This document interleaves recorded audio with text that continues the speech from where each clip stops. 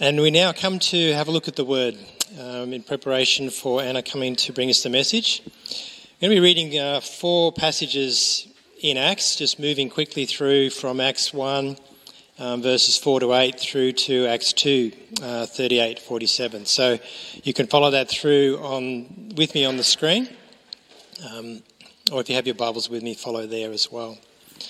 So beginning in Acts chapter 1, verses 4 to 8. And while staying with them, he ordered them not to depart from Jerusalem, but to wait for the promise of the Father, which he said, "You heard from me, for John baptized with water, but you will be baptized with the Holy Spirit, not many days from now." So when they'd come together, they asked him, "Lord, will you at this time restore the kingdom to Israel?" He said to them, "It is not for you to know the times or seasons that the Father has fixed by his own authority, but you will receive power when the Holy Spirit has come upon you, and you will be my witnesses in Jerusalem and in Judea and Samaria and to the end of the earth." And moving to chapter 2, verses 1 to 4. When the day of Pentecost arrived, they were all together in one place. And suddenly there came from heaven a sound like a mighty rushing wind, and it filled the entire house where they were sitting. And divided tongues as of fire appeared to them and rested on each one of them. And they were all filled with the Holy Spirit and began to speak in other tongues as the Spirit gave them utterance. And then verses 14 to 21. But Peter, standing with the 11, lifted up his voice and addressed them. "Men of Judah and all who dwell in Jerusalem, let this be known to you and give ear to my words. For these people are not drunk as you suppose, since it's only the 3rd hour of the day. But this is what was uttered through the prophet Joel. And in the last days it shall be, God declares, that I will pour out my Spirit on all flesh, and your sons and your daughters shall prophesy, and your young men shall see visions, and your old men shall dream dreams. Even on my male servants and female servants, in those days I will pour out my Spirit, and they shall prophesy. And I will show wonders in the heavens above and signs on the earth below, blood and fire and vapour of smoke. The sun shall be turned to darkness and the moon to blood before the day of the Lord comes, the great and magnificent day. And it shall come to pass that everyone who calls on the name of the Lord shall be saved." And 38 to 47. And Peter said to them, "Repent and be baptized every one of you in the name of Jesus Christ for the forgiveness of your sins, and you will receive the gift of the Holy Spirit. For the promise is for you and for your children and for all who are far off, everyone whom the Lord our God calls to himself." And with many other words he bore witness and continued to exhort them, saying, "Save yourselves from this crooked generation." So those who received his word were baptized, and there were added that day about 3,000 souls. And they devoted themselves to the apostles' teaching and the fellowship, to the breaking of bread and the prayers. And awe came upon every soul, and many wonders and signs were being done through the apostles. And all who believed were together and had all things in common. And they were selling their possessions and belongings and distributing the proceeds to all as any had need. And day by day, attending the temple together and breaking bread in their homes, they received their food with glad and generous hearts, praising God and having favour with all the people. And the Lord added to their number day by day those who were being saved. Amen. So good to be with you again today. I got emotional watching those videos of the baptisms. It's so inspiring to be reminded of the joy that it is to come to faith in Jesus Christ. So for those of you who don't know me, my name is Anna. I have been here a few times before, but that was sort of pre-COVID, so it's nice to be back after a little bit of a hiatus. And it's a privilege to be with you this morning in the series that you're looking at. I wanted to start with a quote from a man named Barney Swartz. And he's been the religion reporter for The Age for a number of decades. And he says this, he says, typically the media reported on only 3 stories about the church: priests molesting children, the church in decline, or the church's outdated views holding back women and gays. The church has received a lot of bad press in the media, whether it's because of football jerseys or something happening in the politics or a leader that has fallen from grace. It's very rare that our society and culture is applauding the church. So I love that you are doing this series about what is the church. Because now, more than ever, we need to rewrite the narrative. We need to not be listening to the media, the broadcast media, the print media, social media, and we need to look at the truth, the Word of God. Because the church may not be perfect, but it is part of God's perfect plan. It may be broken, but it's also beautiful. It's the body of Christ. It's the bride of Christ. As you've been learning in this series, it's God's house, it's his building, it's his field. It's his beautiful church. And as we're going to look at today, it is also the place of his Spirit. We're going to ask the question, what does it look like to be a Spirit-filled church? What does it look like in the past, in the present, and in the future? So I'm looking forward to diving in with you today. If you do have your Bible, we'll be spending most of our time in Acts 2. Thanks to Warren for reading that out. But let me once again just briefly pray for us and then we'll dive in. Dear God, I thank you so much that your Holy Spirit is here with us. He dwells within each of us. I pray today that your word would go out, that it would not return void as you promise, and that your Holy Spirit would deepen that word within our hearts, that you would convict us of sin, of righteousness, Lord God, and of salvation. We commit this time to you. Please speak to each of us for the glory of your Son. In Jesus' name, amen. Well, since I've last been here, I've added to my family. You can put the photo on the screen. I now have 3 little boys, and I have Hunter, who's my 6-year-old, who's at the bottom, that little head, and Judah, my 4-year-old on my husband's back, and then Harry, who's my almost 2-year-old, who I'm carrying. So I have 3 boys, which sometimes gets pity from outsiders, but it is a lot of chaos and fun at our house. And so obviously I have been pregnant 3 times. Now I know falling pregnant can carry a lot of emotion for people. It's not always an easy journey. Some people struggle to get pregnant. But one of the things that I found about pregnancy was the lack of control that I had. I remember for my very first son, they said, okay, well, this is your due date. I said, great. So I started getting organised. And they said, but he could come sort of 2 weeks after that or 2 weeks earlier than that. We don't really know. It's just a bit of a guess. Now, for someone who likes to be very organised and in control, I found this very difficult. I said, what do you mean it's just a guess? They said, well, we just sort of have this general idea, but basically very few people have the actual baby on the due date. I thought, okay, this isn't really helping me.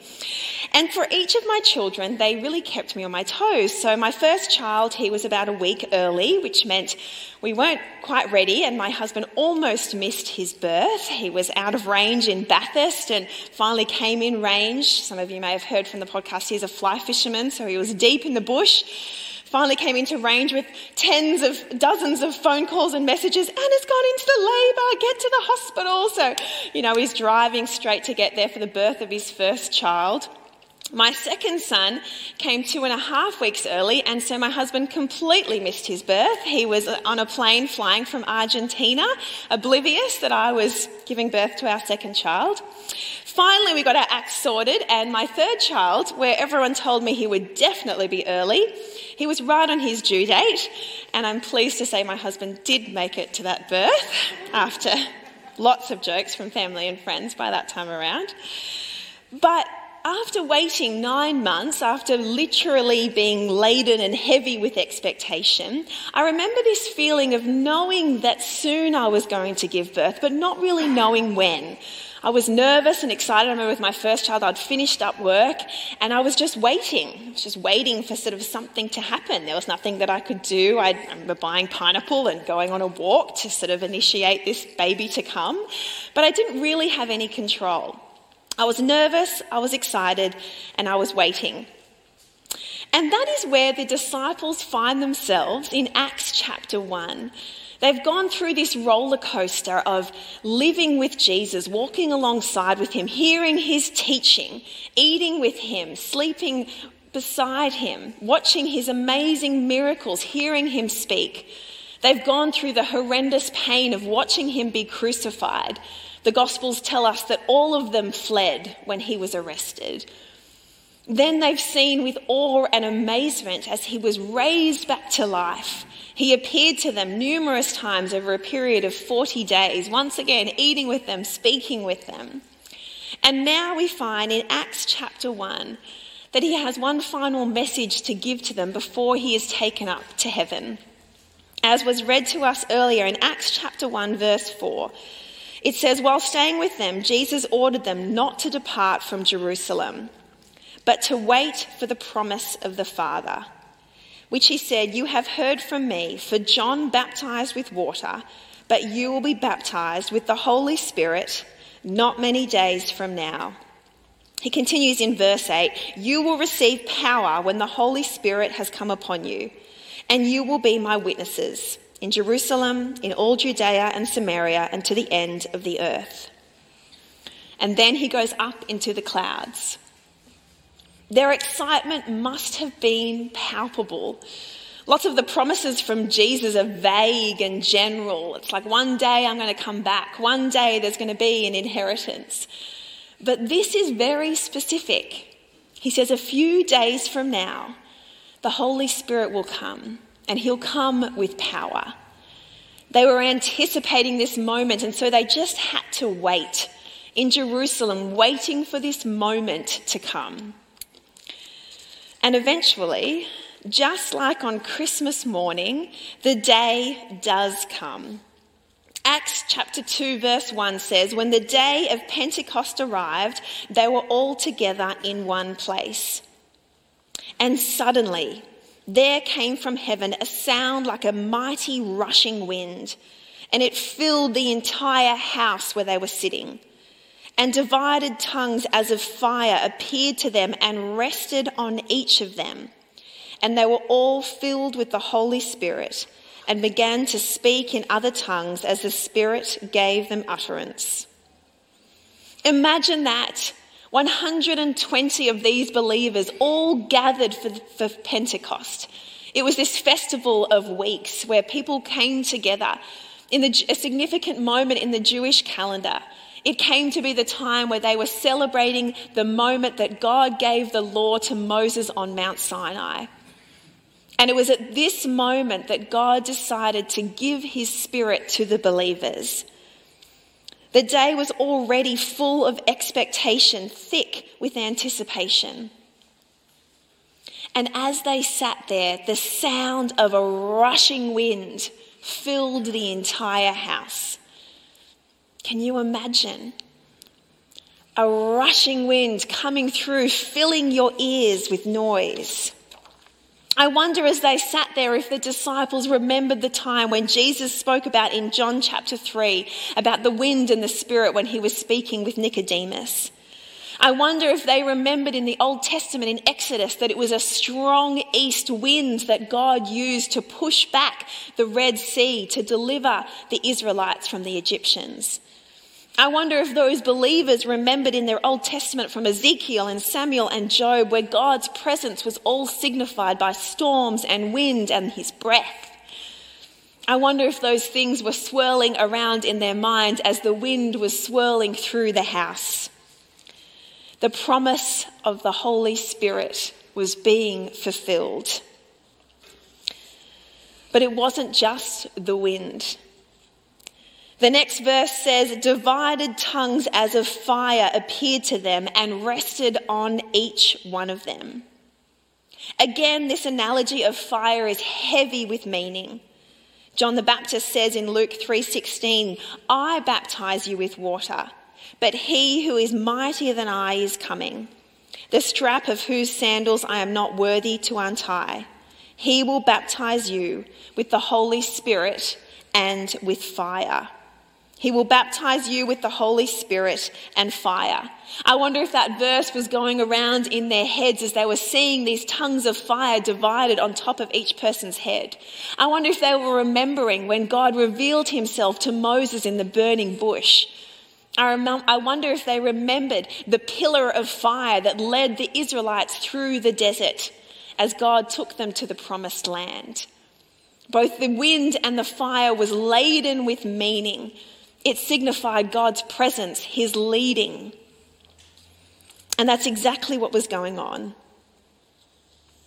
It says next that they were all filled with the Holy Spirit and began to speak in other tongues as the Spirit gave them utterance. See, that was the significant thing. When the fire came, it wasn't a big ball of fire at the top of the house. It wasn't a pillar of fire. It wasn't a burning bush in the front yard. There were tongues of fire on each one of their heads. And what God was saying was that no longer was the Spirit going to come through one prophet. No longer was God just revealing himself to Moses or Isaiah or Ezekiel. The Spirit was going into each one of these believers. They were each being filled. So that each of these believers, each of the disciples, you and I, could now have our own relationship with God. We don't need to go through a priest. We don't need to go through a prophet. We don't need to go through some sort of ritual in order to get to God. The Holy Spirit lives within each one of us. And that's what happened to these believers. Now, what was the result of them being filled with the Spirit? It says they began to speak in other tongues as the Spirit gave them utterance. Now, obviously, when we hear the word tongues, we often think of the gift of speaking in tongues. Paul talks about this in 1 Corinthians 14:2. He says, "For one who speaks in a tongue speaks not to men but to God, for no one understands him, but he utters mysteries in the Spirit." Now, of course, that is a spiritual gift. Paul talks about it in 1 Corinthians. But interestingly here in 1 Corinthians, he says that tongues is when no one understands him.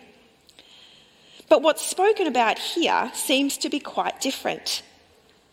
In verse 6 of Acts chapter 2, it says that after the sound of all this activity, all these 120 people speaking in all of these different languages, of course they attracted some attention.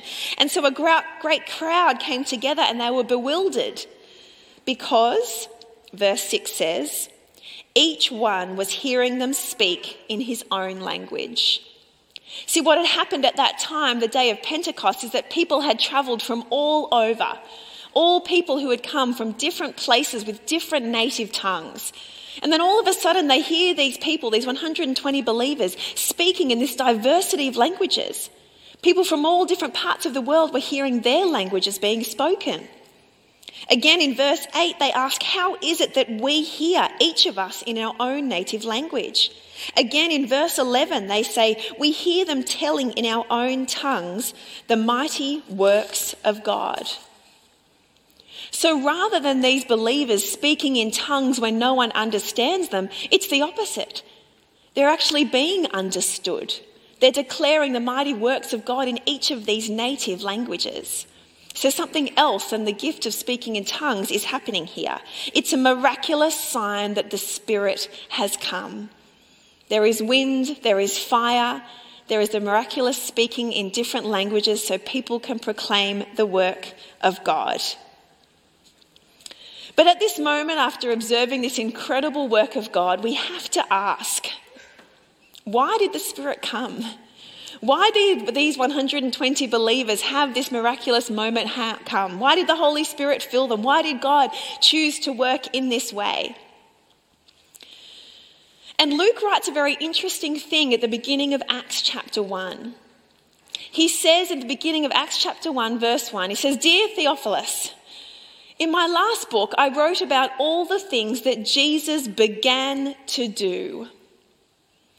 And what he's implying as he's writing to the honoured and esteemed Theophilus is that in his other book, Luke, he wrote about the ministry of Jesus.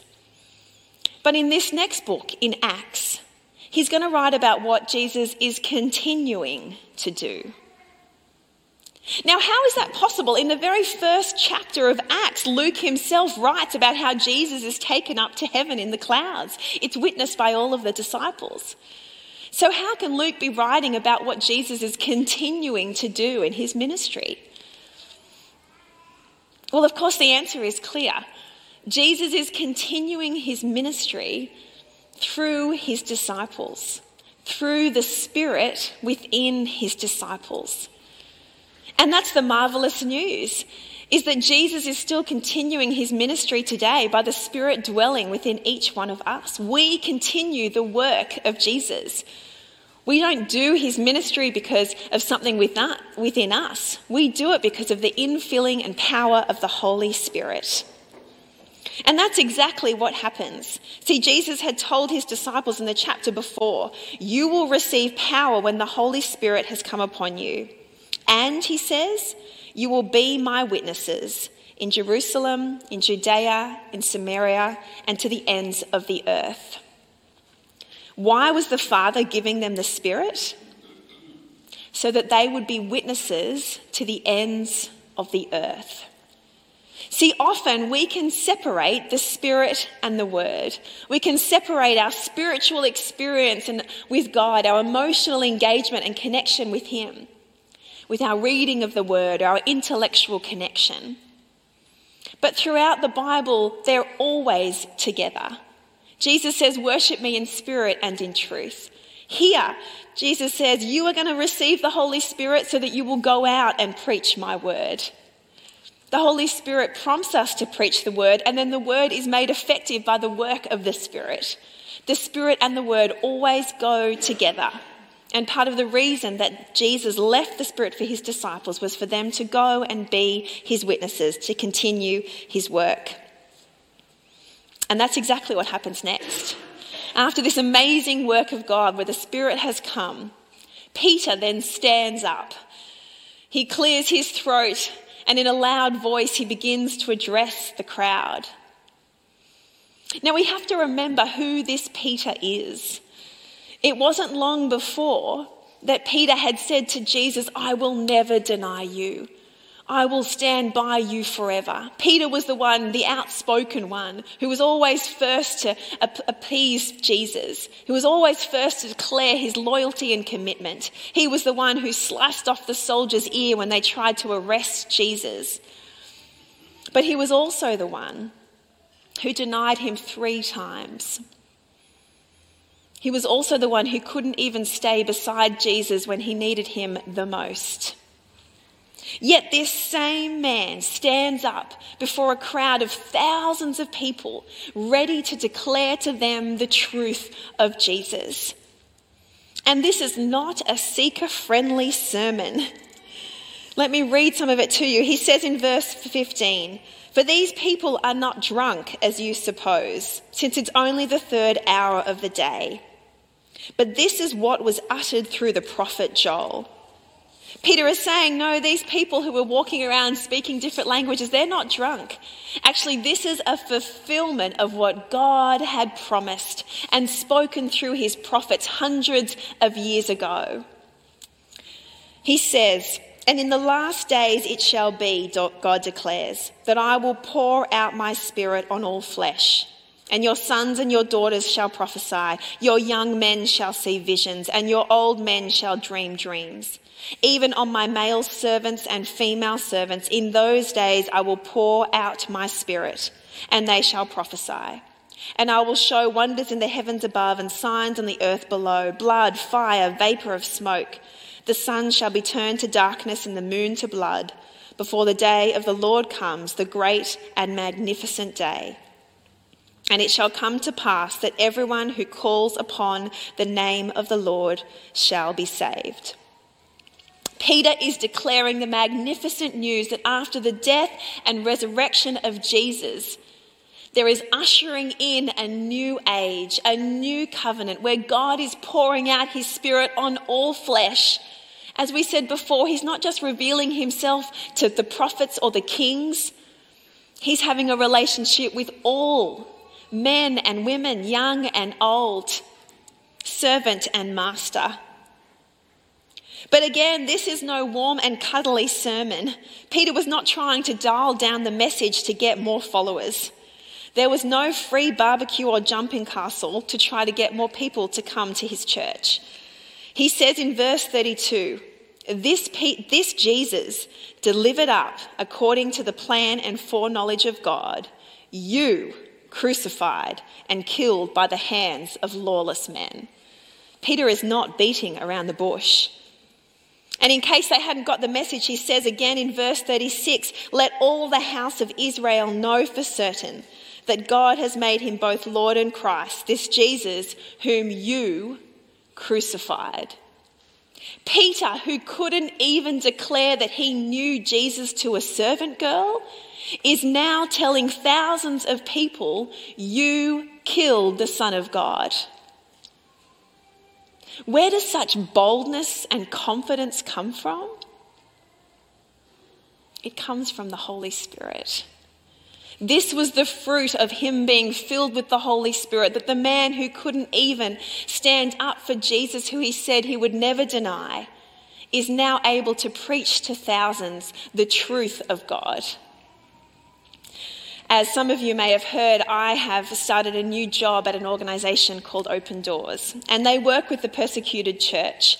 And I have just been humbled and amazed at how many Christians around the world are persecuted for their faith. I'm humbled by the stories of faith that these people, how they endure, the cost that they pay to follow Jesus. And one story, which was a little bit close to home, is about a girl named Leah Sharabu. On the 19th of February in 2018, Boko Haram, an Islamic terrorist organisation in Nigeria, captured 100 schoolgirls in Nigeria. Leah Sharabu was one of those.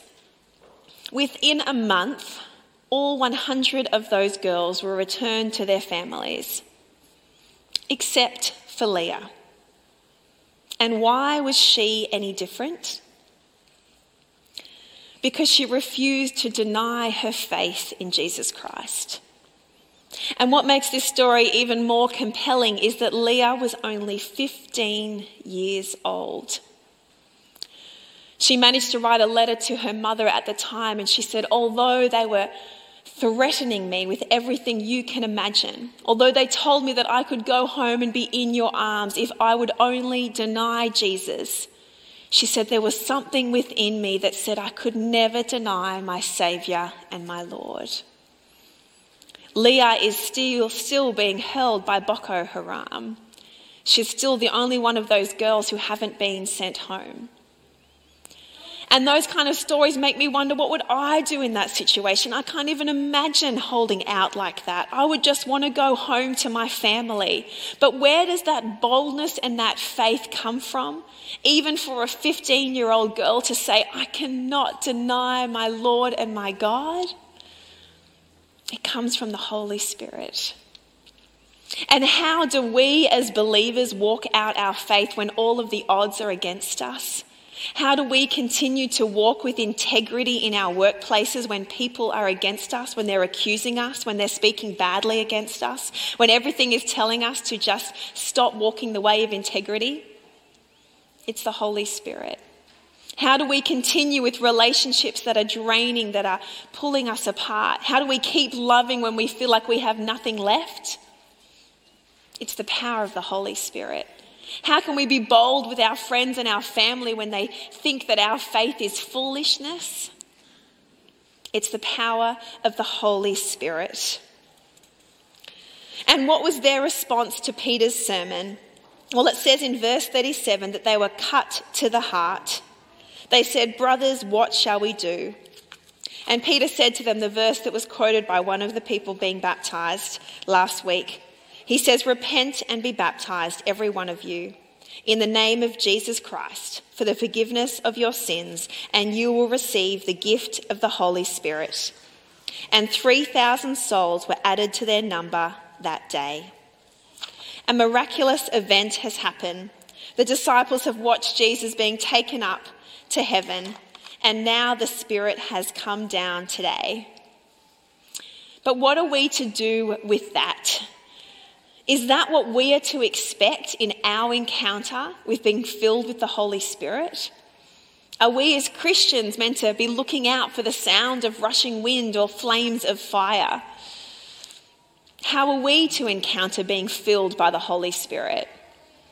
And it's at this point that we need to step back from this moment in time and have a look at the whole of Acts and almost the whole of the New Testament to say, what was the experience of believers at that time? Was this moment where the 120 believers experience, was that descriptive or prescriptive? Is this a normal experience? Is this a consistent experience for the believers? How are we to view it? And as we do step back, we can see that there are so many different ways that people come to faith in the New Testament. So many different ways that they encounter God and the Holy Spirit. And as we look at each of those examples, it's clear that our experience should be much more aligned with the 3,000 believers at the end of Acts 2 than the 120 at the beginning of it. So let me read to you again what Peter says to those believers. He says, "Repent and be baptized in the name of Jesus Christ for the forgiveness of your sins, and you will receive the gift of the Holy Spirit." I heard it explained in regard to this passage that if you can imagine that a town had never had access to clean water, and then one day it was set up so that a well was able to provide water to all of the homes in that town. And there was one day where all of a sudden they turned the taps on and the water was overflowing in each of their homes. There was much rejoicing and praise, and the water was flowing abundantly. It was a significant milestone when that water was turned on for that town. But from then on, every time that a new house was built, that a new family moved in, they were all automatically connected to the water source. And the same is true for this moment in Pentecost.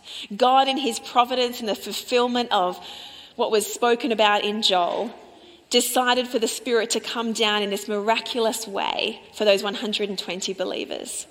And now we, as the body and family and church of Christ, we get to connect into that water source. When we repent and believe, we too are filled by the Holy Spirit.